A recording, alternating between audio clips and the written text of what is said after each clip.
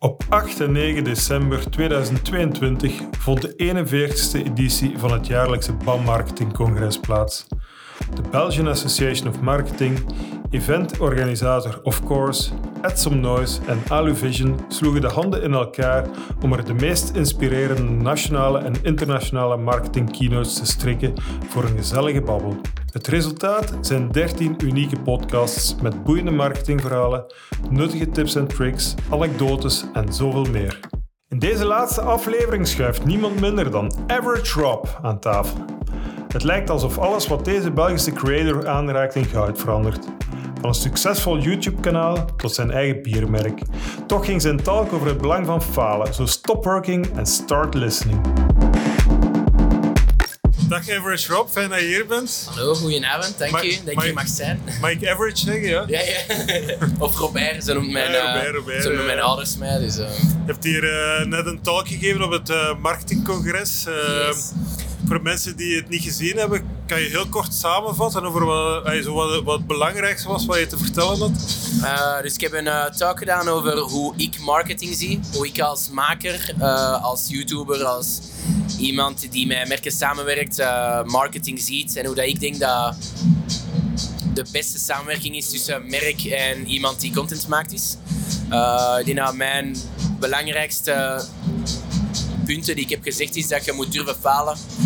Dat je moet durven op je bek gaan, dat je risico's moet durven nemen om iets unieks en iets vernieuwends te brengen. Soms lukt dat, great succes, soms lukt dat niet en dan leert je daar gewoon heel veel uit. Dus ik denk dat dat een heel belangrijk ding is en ik denk dat ook een ander belangrijk ding is dat je als merk de creatievelingen gewoon een keer goed moet laten doen. Moet laten spelen in hun speeltuin van creativiteit en dat je zeker creativiteit niet te snel moet afschieten, want dat werkt heel averechts of zo. Heel beklemmend en voilà, ik denk dat je gewoon, zeker op sociale media, het is niet zoals op tv, er zijn minder strenge regels en ik denk gewoon dat je kunt zoveel kanten op gaan online, je kunt zoveel testen en opnieuw proberen en het is zo snel aanpasbaar dat het heeft geen zin om safe te spelen. Je moet gewoon all out gaan en leuke dingen proberen maken en je merk op een leuke, creatieve manier op de markt proberen brengen. En ik denk dat dat iets is dat ik denk dat merken moeten weten, dat agencies moeten weten. En ik ben het nu met Tobias aan het maken en dat marcheert heel goed. Dus voilà, ik spreek gewoon een beetje uit ervaring. Dat is mijn opinie. Ja. Mensen kunnen andere opinies hebben en ik vind dat ook helemaal niet erg. We leven in een wereld die heel vernieuwend is, die heel nieuw is momenteel, die nog in ontwikkeling is. Ja. En moeten gewoon blijven proberen en blijven op ons weg gaan. Dus, Ja. De zaal zat vol, hè. Ik denk dat we dat wel kunnen zeggen, wetende. Ik weet niet of ze jou dat verteld hebben, maar het marketingcongres is 2 dagen, zo tegen het einde van de vrijdag. Ja. Meestal begint er al wel wat volk weg te gaan, vandaag niet. Hè. Dus Average Rob effect is er wel. Hè. Je bent een rockster wat dat betreft. Vond je het ook plezant om te doen? Ik doe wel graag keynotes.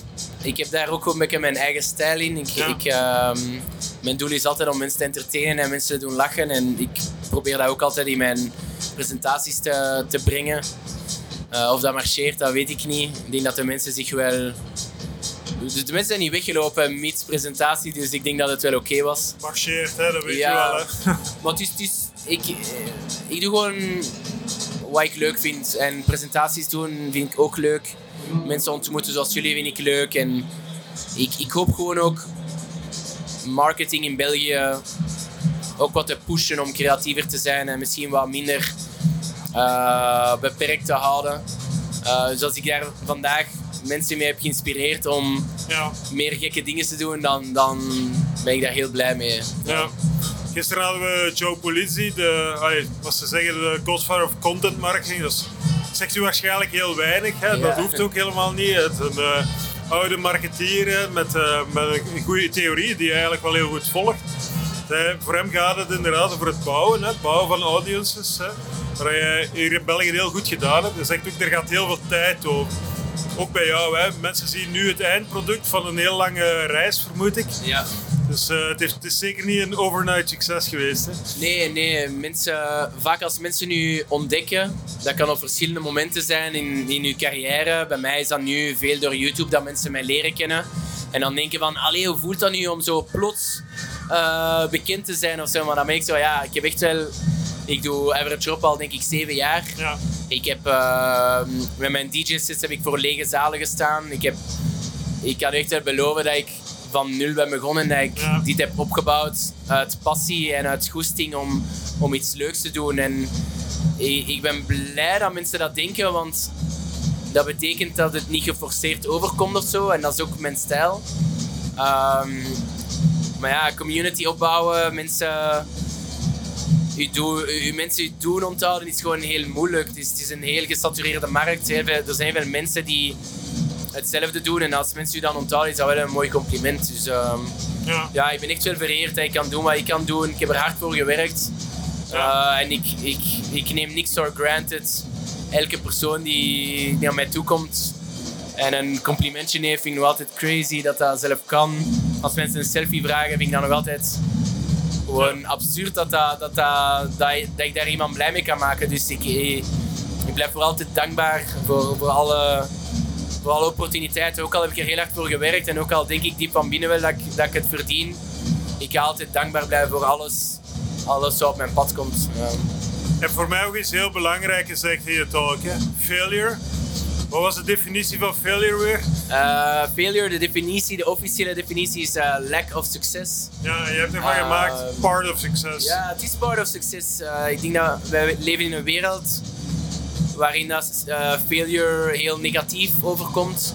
Waarbij dat falen echt een no-go is. Waarbij dat succes vooral belangrijk is. Maar de meest succesvolle mensen in de wereld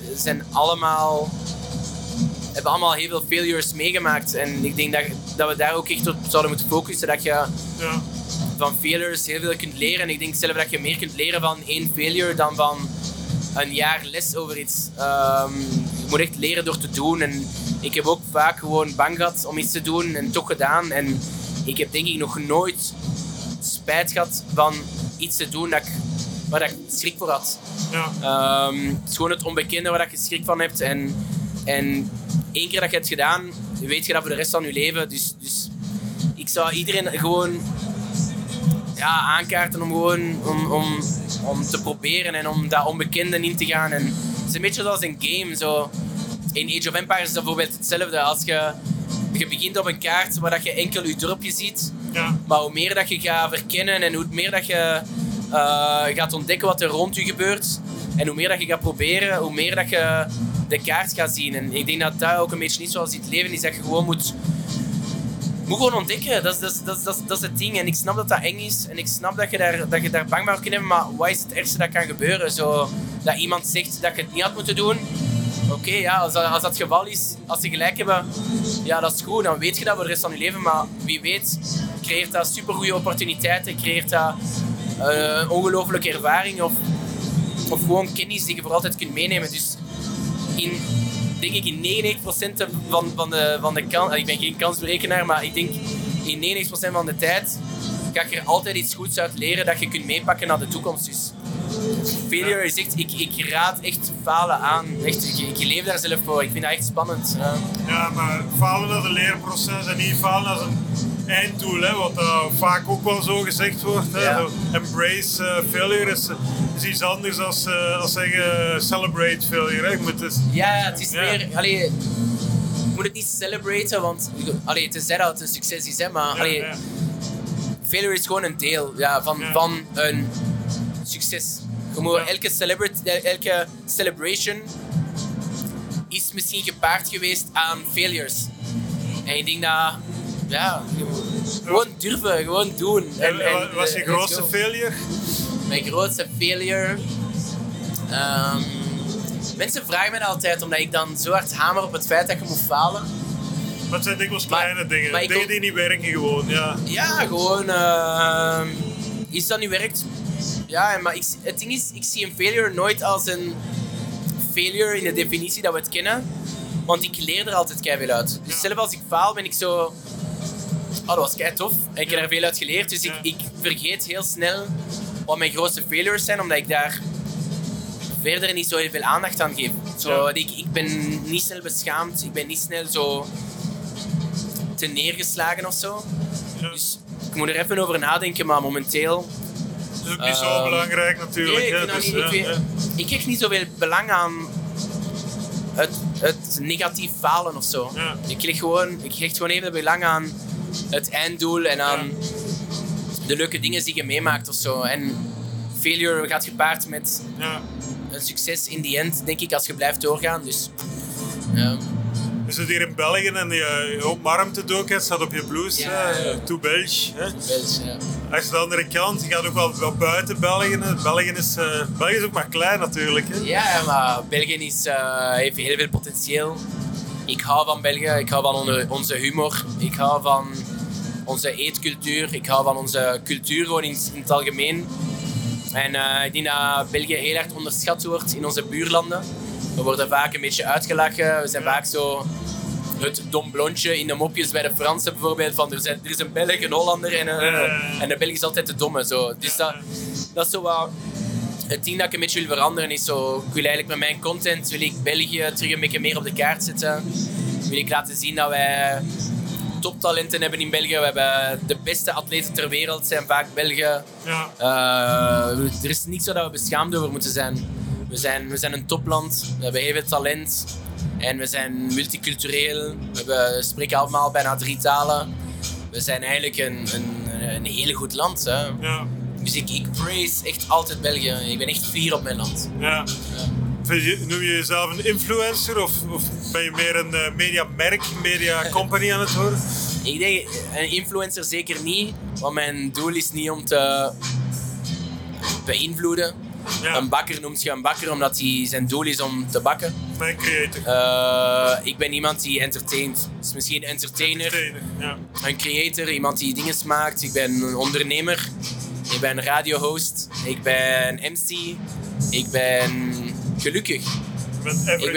Ik ben gewoon alles. Ik hoef niet een bepaalde stempel te hebben of zo. Ik ben gewoon average Rob en ik doe gewoon wat ik leuk vind. En uiteindelijk is dat het enige doel in het leven, is denk ik om gelukkig te zijn. Ik denk dat vaak mensen dat niet hoog genoeg in hun prioriteiten stellen.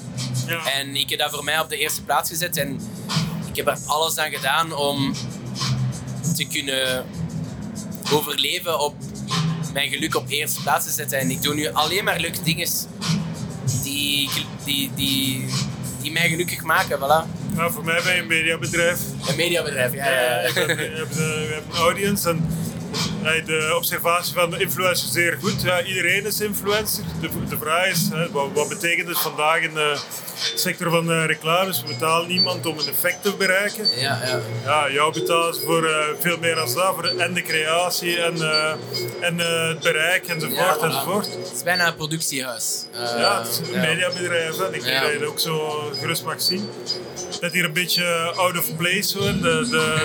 De oude marketingwereld, zal ik maar zeggen, die clash met de jongen. Toch is zeer veel interesse, zeer veel interesse in wat je aan het doen bent natuurlijk. Hè. Dat is wel fijn om te zien.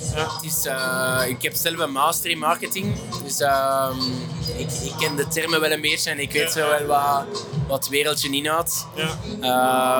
Maar ik vind het goed. Ik vind het altijd leuk als 2 generaties met elkaar samenkomen en kunnen leren van elkaar.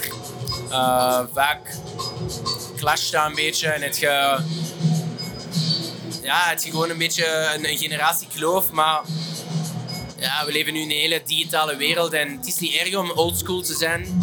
Oldschool werkt soms ook gewoon, de promo's in de winkels, de heel directe saaie promo's. Absoluut. Blijven gewoon werken. Je moet dat niet aan de kant schuiven. Je kunt en de oude saaie promo's doen die kei efficiënt zijn en ook gaan werken aan creatieve marketing. Dat zijn 2 werelden die eigenlijk samen kunnen werken met elkaar en dat hoeft niet het een of het andere te zijn. Dat kan gewoon perfect een synergie zijn tussen beide. Dus ik denk dat er is ruimte voor beide. Er is ruimte voor 20 jaar retailervaring, zowel dat er ruimte is voor 1 jaar sociale media ervaring. Ik zou zelfs meer zeggen, eigenlijk wat jij doet, past perfect binnen de klassieke theorie. Het is alleen een ander jasje. Hè? Want wat je doet met je pils, doe jij pils, je zegt het zelf, het is gewoon stom, ordinaire pils. Ja. Maar het verkoopt gelijk zot. Wat heb je gedaan? Je hebt een merk gecreëerd. Hè? Ja. Het is een merk. En niemand moet dat kopen. En er is goedkoper bier dat even goed is. En er is duurder bier dat specialer is. Niemand moet dat kopen. Toch kopen ze omdat ze deel willen zijn van die merkbeleving. Ja, het is echt focus op community en focus op...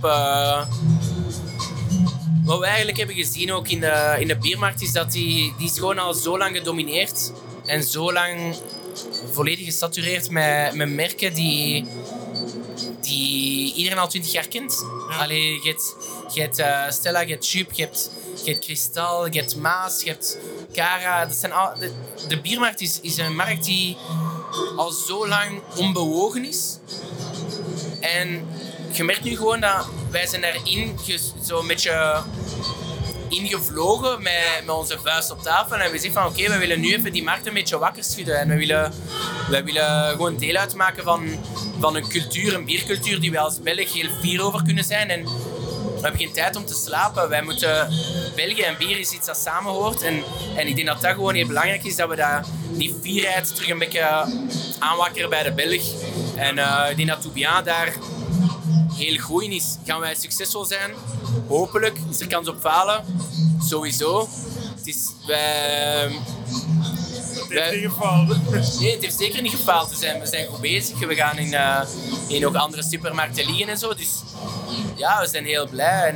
En uiteindelijk is er wel gewoon ruimte voor iedereen, denk ik. Dus, het tweede ding, hè, van waar je klassieke marketing eigenlijk perfect volgt, maar op jouw eigen manier. De Pipi d'Ange spot, fantastische spot. Hè. De parfumreclame, ik moest er direct aan denken, op een even absurd.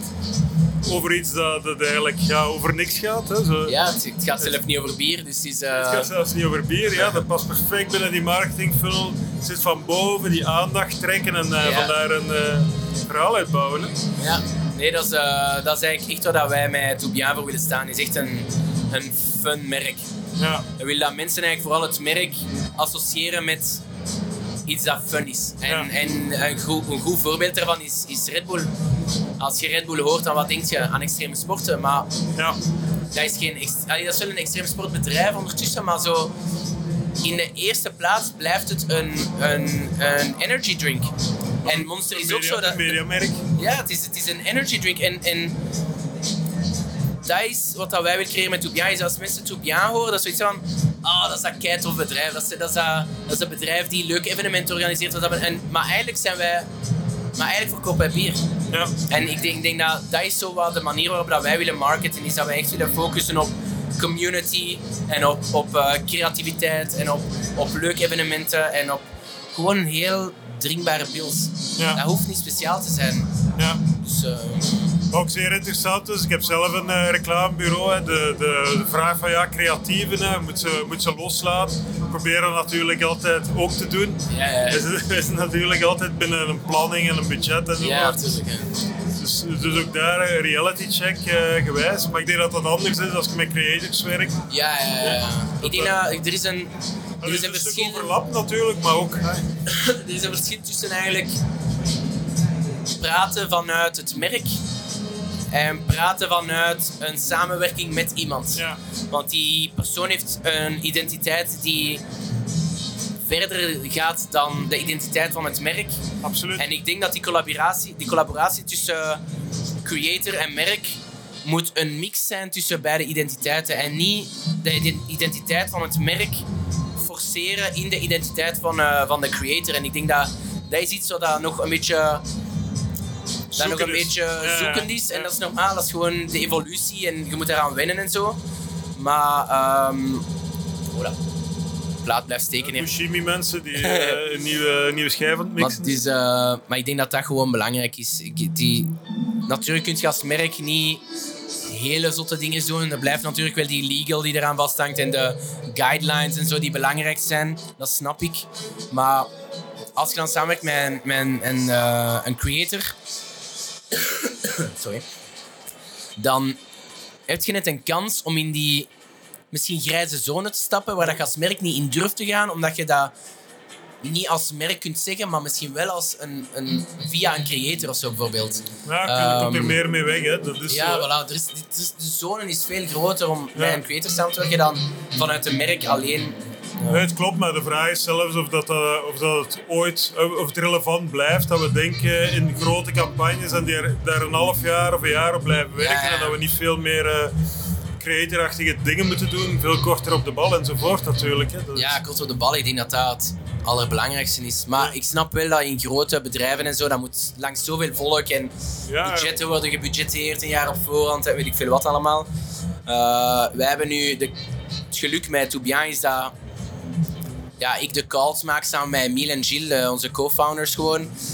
En wij kunnen letterlijk binnen het uur beslissen om een shoot in te plannen en morgen iets te releasen. Zo, dat is, hoe kleiner bedrijf, hoe flexibeler dat je bent. Ja.